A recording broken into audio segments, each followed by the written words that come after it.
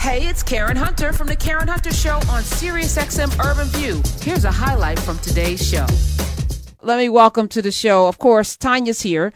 And joining us is the CEO of Ilera Holistic Healthcare and the medical marijuana cultivator and processor for the entire state of Louisiana. That's Gary Chambersland. We're going to talk to her about that. We got to get him elected. Let me welcome.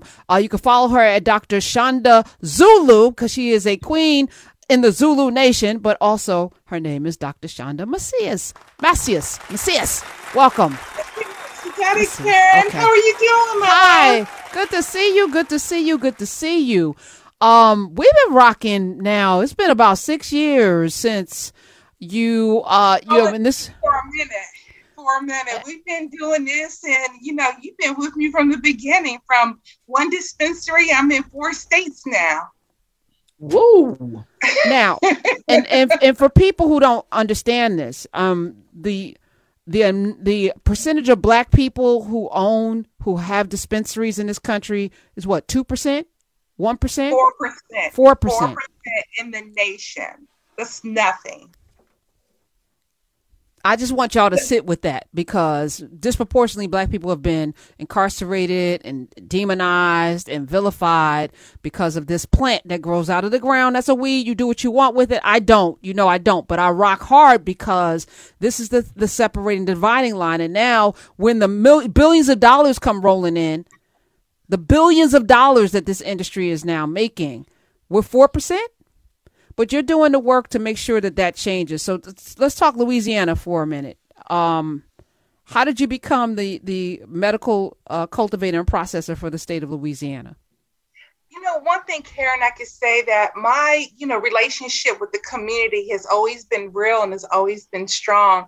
So even before I jumped into cannabis, I've been working with Southern University on grants, getting students in their programs, helping them get out and get into successful careers. So when I pivot in marijuana and they pivot in marijuana, it was just, a match made in heaven. They asked me to come down and I was more than happy to. And it's a great partnership through us because we're educating thousands of Black men and women that will be future generations of cannabis leaders. Now, what is a dispensary and what does it do and how does it make money? So a dispensary is just a retail operation. And I say just a retail, but that's where we actually dispense the cannabis. So in the cannabis world, there's 3 parts to it. Cultivation, where you grow it, processing, where you make different things from the plant, and then retail, where you sell it. So really having all 3 parts in different states is really important for distribution. And how does one get a dispensary? You have to apply for it. So what happens is that at specific times, the state will open it up and they'll say, we're going to do an open call, RFP, RFA for a cultivation or processing or dispensing license. And then you have to come in and apply. And usually just to write an application, Karen, it's like $50,000. Just to write I get someone wait, pause. Who are you paying $50,000 to? An application writer. So why do you need an application writer? Can't you just follow the instructions on the application without paying $50,000? Oh no, the questions they ask are too you have to really know in depth what they're looking for and the rubrics, and only those that have been doing it for maybe years know what they're actually looking for. Are you an applicant? So Dr. Shonda, just a side question asking for a friend. Are you one of the people that help people with these applications? I don't, but I know who to ask. Okay. I know who those people you want to work with because I know who's winning. Okay. All right. So I'm in New York is ready. New York is ready. Okay. I'm in New Jersey, which tomorrow becomes the 19th state to legalize marijuana. My producer alerted me that there aren't that many dispensaries here. Do you know how many dispensaries? Is there a certain number that's limited to each state?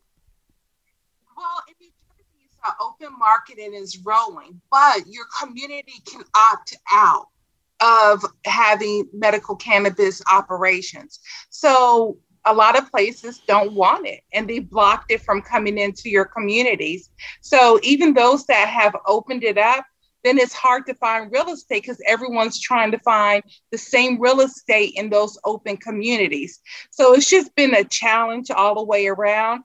And then the landlords are coming in, Karen, saying, oh, you want this real estate? Well, we're going to charge you 2 or 3 times more than it's worth because we know that you need it. And that's the only way you're going to operate.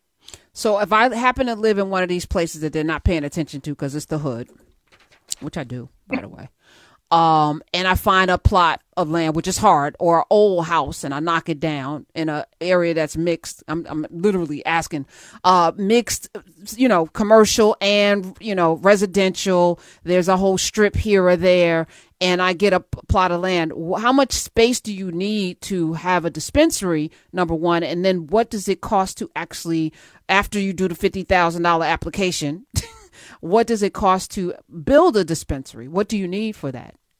So the first thing for the land, you need to make sure it's zoned properly. And then you have to make sure you have enough space. Between 2,500 and 3,500 square feet is optimal. You can do a little less, but it gets a little tight because you have to have vaults in there. You have to have all kinds of security in there. So that's the next thing I would do. Now, I was able to build out with an existing building my first dispensary for $150,000. But it could go anywhere between 150 and $500,000. It just depends how much you want to put into it. Now, Karen, New Jersey, in terms of applications, those are just check the box. Anyone can qualify for those. So you don't need the $50,000 for New Jersey. You just have to check the box. Now, so do we Google search cannabis dispensary application? What do we type in? You hit me up. I hit you up. Okay. Shonda, doctor. Okay. We're going to get you what you need. And we work with real estate agents that know where all the existing properties are. They've already scouted it out. This is what they do every day. Now, I'm not saying that I would get into that business, just me personally, because if I don't use something, I tend to not want to, even if it's a great business. And I think it's a great business. But there's someone listening right now for whom this is the perfect business. This is their thing. They love, they drink weed tea every night before they go to sleep. They swear by the CBD. They love the edibles. They are in all the way. They do hookah with it, whatever, right? For them, and they're in business and they live in Jersey and they can fill out an application because they can read and check boxes. Okay. Now they may even have some land. Dr. Shonda, and they live in an area that is not going to restrict it. What is the upside to having a dispensary once you shell out the 150 to 500,000 build out? How much can you make in a dispensary a year?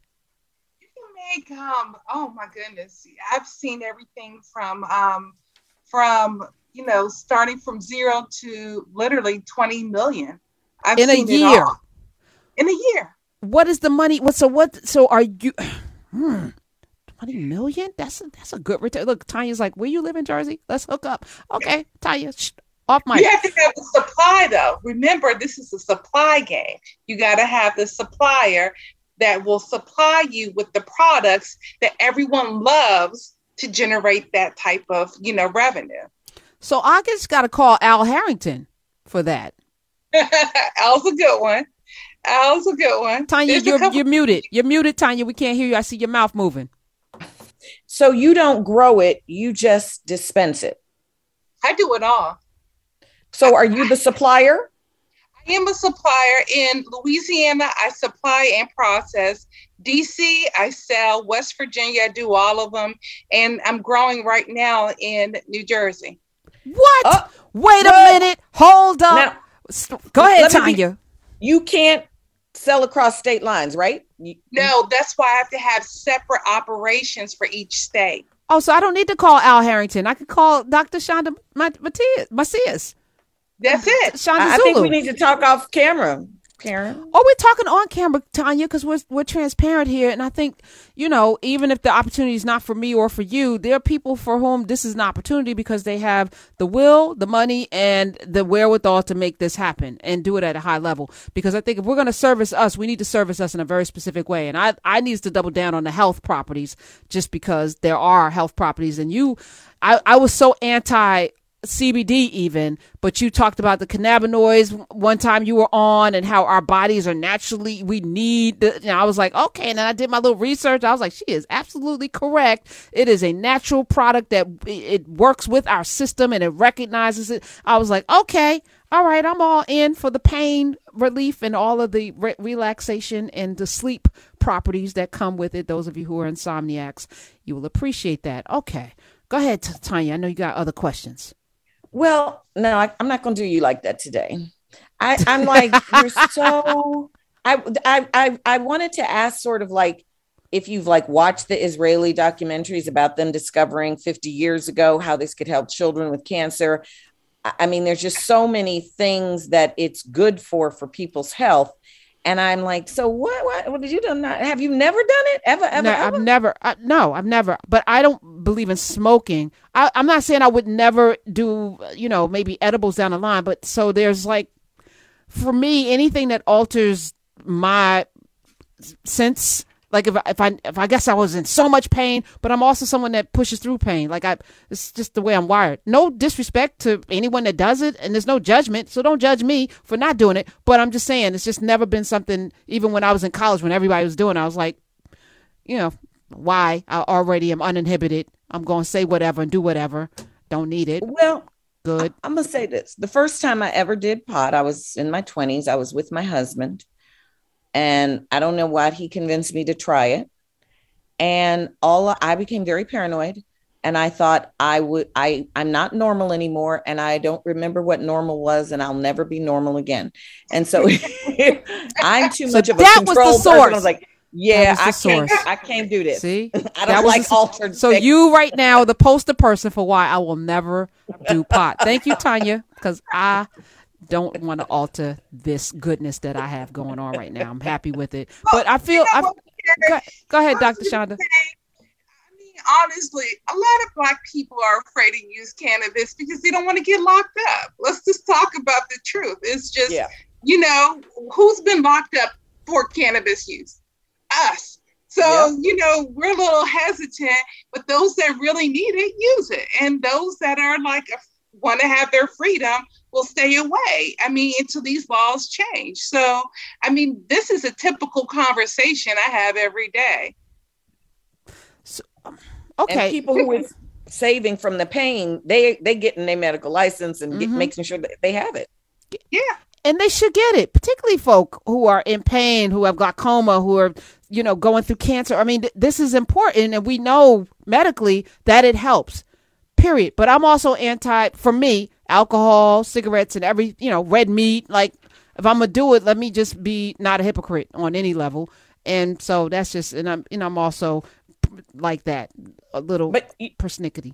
When my mother had her radiation and they had to radiate her genitals for her cancer, they wouldn't give her medical marijuana in Chicago. And I was telling off everybody at the hospital, that she had the right to that because she was like, that pain was so bad. She was going to forego the radiation and just die rather than go through that pain again. But those doctors don't know how to dose medical cannabis. They're not trained in it. There's only 9 medical schools in the nation that actually teach you about the endocannabinoid system. So they don't recommend it because they don't know what it does and how it works. They are not educating themselves, and the standards of traditional health are not helping them educate themselves. So that's why we get all our knowledge, like you said, from the Israeli doctors, everyone outside of the country, because those are the ones that are the leading experts. Dr. Macias, Dr. Shonda's here, Chanda Zulu, Dr. Shonda Zulu on the Twitters is where you can follow her. When did you get into it? What was your entry point? And because you've been in it a while, you and Wanda, these are like pioneers for Black folk in this space. When was your entry point, and what brought you to this? I went to Howard University and I studied cancer for over 10 years there. I studied breast cancer first. I studied prostate cancer, metastasis to bone. And in all of my studies, there was always something about cannabis and how it could treat the symptoms of cancer. And when I went to research it, it was banned. You couldn't research it in the United States. So that was my first entry point. And the moment it opened up that I could actually do it on a legal level or semi-legal level, I jumped into it because this is what I've been trained to do. So that was about 2012 is when it's been 10 years now. I just jumped in there, wrote my application. It was every bit of 697 pages and won. And yeah, it was serious and, Wow. Never looked back. So now what do we know? Just tell us, it's Wellness Wednesday. Give us the medical, what you know, what you've learned over the 10 years of studying about cannabis versus hemp versus THC versus the CBD. Like, what do you know? Tell us. Well, first of all, it's 420. So this is our holiday. We're all excited today.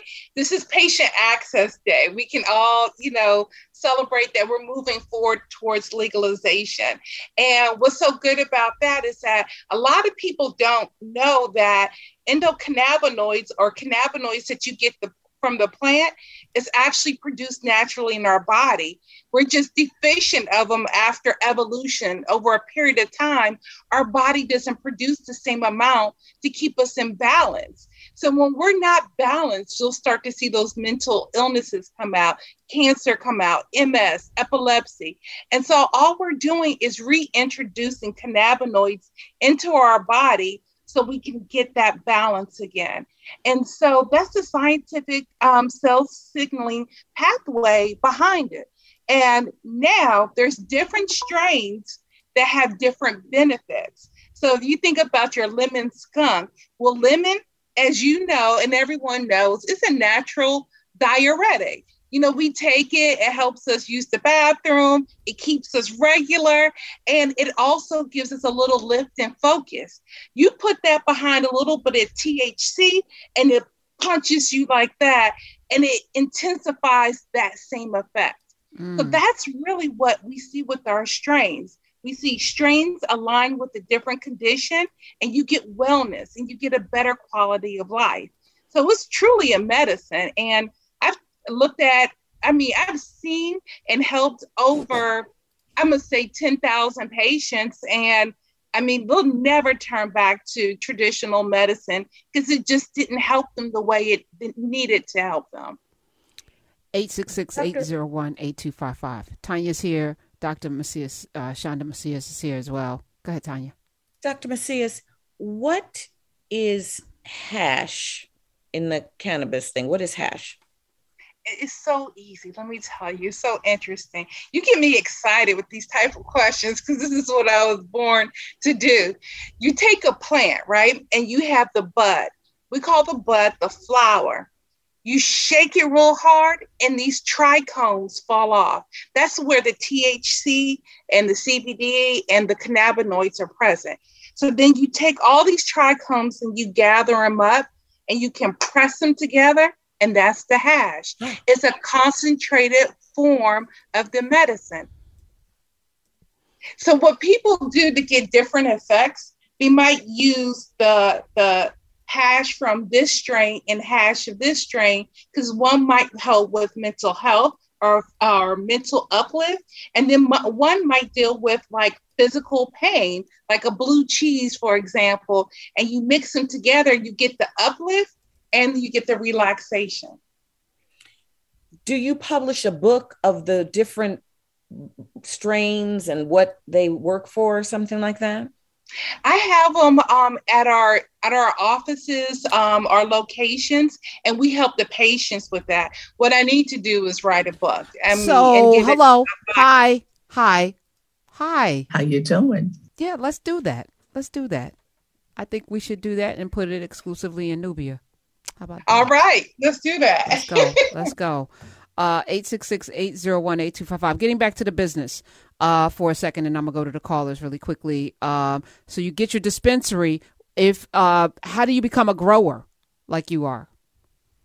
So again, you apply for it. You have to have someone who understands horticulture on your team. You could be the business person behind it, but you just have to know someone that knows how to grow the plant. And you apply for it. It's all the same. The way they keep us out, Karen, is that when you apply for it, you charge for a $50,000 application fee. That's what they do. So, it's not only I have to pay $50,000 for the application to write it, then I need another $50,000 to just apply. Now, some states like New Jersey was like, no, we're not going to do that. We're going to open it up, keep the fees reasonable so everyone can participate. And, I'm grateful for that. But some states, when you go down south, I can imagine. They want to keep us out. So in Florida, you had to be a citrus farmer for 35 years in order to qualify. Now, how many citrus farmers that are African American that in Florida that will qualify for that? You already know. That's how it's like a poll tax. Yeah, it's like a poll tax. Count the jelly beans in order to be able to vote. That's how they do us. But that's why we live in Jersey. All right, 866. I don't live in Florida. So I'm looking in Jersey. It's got some fees too. How much? It's a $400,000 extended ATC certification fee. I'm looking in Jersey. Vertically integrated with 3 dispensaries. It's $1 million fee. What is that for, Dr. Macias? These are New Jersey fees. What are they? Yeah, those are for the bigger operations. They have the smaller ones too, but yeah. They're going to get paid on it too. They're opening up a whole gamut. Everything is available. But yeah, they're going to still charge. If you're going to have over 100,000 square feet, you're paying $1 million just to do it. They're going to get their cut of that money. That's for the Costco version or the Walmart version. All right. Ainsley, AARCPA on Twitter wants to know if Big Pharma is afraid that they're going to lose money to the cannabis industry. It's Big Pharma. Oh, they already are. They're blocking? Yeah. Are they blocking? How are they blocking? No, they're jumping in. Oh, Pfizer just acquired a cannabis company for $6.7 billion. Who did Pfizer? Yes. Google it right now. Oh. And, I also heard that like Philip Morris and et cetera, they're waiting for it to go legal because they already can distribute. They just put it in this thing they already are distributing. They just switch the contents and they're ready to go worldwide. That's it. Yep, here it is. Forbes. This was last year. We're going to tweet this out. Cannabis acquisition, 6.7 billion with a B, y'all. Billion with a B. Let's go to the phones quickly. Dr. Macias, Shonda, Dr. Shonda, Victoria in Oklahoma. Welcome to the Karen Hunter Show. Hi. Yes. Hi. Karen, thank you, God. I'm so glad. Oh, hi. I'm a first-time caller. When I heard you say that you weren't familiar with fentanyl patches, I had to call you. Okay, I'll be quick. 15 years ago, I was on fentanyl patches, 75 milligrams. The highest at that time you can get was 100 milligrams. I have fibromyalgia and a bunch of other chronic pain issues going on with me. But guess what else the doctor had me on besides that? Hydrocodone, SOMO, SOMO, and Xanax. That mixture itself is something that would put your body into respiratory distress. Just the fentanyl and one of the other things I named, and the doctor would not take me off of it. She refused. She had me on the 75 milligram patch, and I kept saying, I don't feel right with this patch on, because every time she put it on me or I put it on, I could feel my body just suck it up, and I felt horrible. And she told me, she said, Victoria, if I can touch your shoulder and you won't recoil, well, she knew I couldn't because I have fibromyalgia and I'm in a lot of pain, then I'll take you off of it. She refused to do it. Long story short, I ended up in the emergency room for something else. One of the other doctors said something to her. She took me off of the fentanyl patch, put me on morphine, but I was still on the hydrocodone, the Soma, and the Xanax. I went to go see a pain management doctor. She said, I will not see you while you're on all of these medications because of what I just said, the distress, the respiratory distress. One by one, I got myself off of it, and I also started seeing another primary care physician. But I had to call you with that. Amen. Amen. Let me ask you, Dr. Macias, how does cannabis, Victoria's talking about something that is chronic in this country, pain and then painkillers, right? The doctors in this country are obsessed with giving people painkillers. What does cannabis do that's different? I mean, first of all, it doesn't have the addictive forming properties, but it doesn't kill you. There's no incidence of death. Like Victoria's lucky to be alive, honestly. I mean, opioids has wiped out this, nation, period. So when I just heard what she said, she's lucky to literally be alive. And, we work with patients every day for opioid replacement therapies so they can get off all the opioids that they have been prescribed and to get on a different dosing regimen with cannabis. And so that in itself is the safety. You're not going to die using cannabis. There's no instances of cannabis related deaths as in terms of using dosing. Now, will people use it and then, next thing you know, they're doing crazy things or some people, I don't know. But what I'm saying is that medically, physiologically, it does not have that same effect as opioids, and it's a much safer use for pain management. We only have 2 minutes left. Rob in South Carolina, I want to get as many callers in. I probably can only get to him. Thank you for calling. Welcome, South Carolina. Hi, thank you. So I wanted to start by saying I'm a resident of the state of South Carolina currently, but I was born and raised in the state of New Jersey. That's up right. Until last year when I moved down to South Carolina to take care of my parent. I lived in New Jersey and was a medical marijuana patient. I have sickle cell anemia. I was born with it. It has taken out my brother due to the opiates that he was prescribed. I chose a different path. I've always used marijuana medically, though I wasn't always able to do it legally. I live in a state now that I'm fighting to try and get medical marijuana because for me, it is the best medicine for me. They prescribe opiates, they prescribe morphine, they prescribe every single drug to me in the hospital, but they won't prescribe me medical marijuana that could save my life. It's insidious. And we probably need to do, at least an hour on this because callers are here. Dr. Shonda, you have to come back. Are you hopeful that it will be federally made legal? Do you think it's going to? Yes, but not right now. Karen, we got to think about what legalization looks like. You have too many of us that are Black and brown that are not getting access to the business. We're not getting any type of clemency or pardons because, we have been medical patients. We've never had access to top of the line healthcare. So we've used cannabis for decades and we went into prison. So until you clean our records and give us a stake at the business, we don't want it legalized. And if we legalize it, then give us some clemency. Give us something that's fair and equitable to our community. So it's a lot of trade-offs in that. And those are the things that I'll work on every day. Hey, this is Karen Hunter. You can listen to The Karen Hunter Show live every Monday through Friday at 3 p.m. East on SiriusXM Urban View Channel 126 or anytime on the SiriusXM app.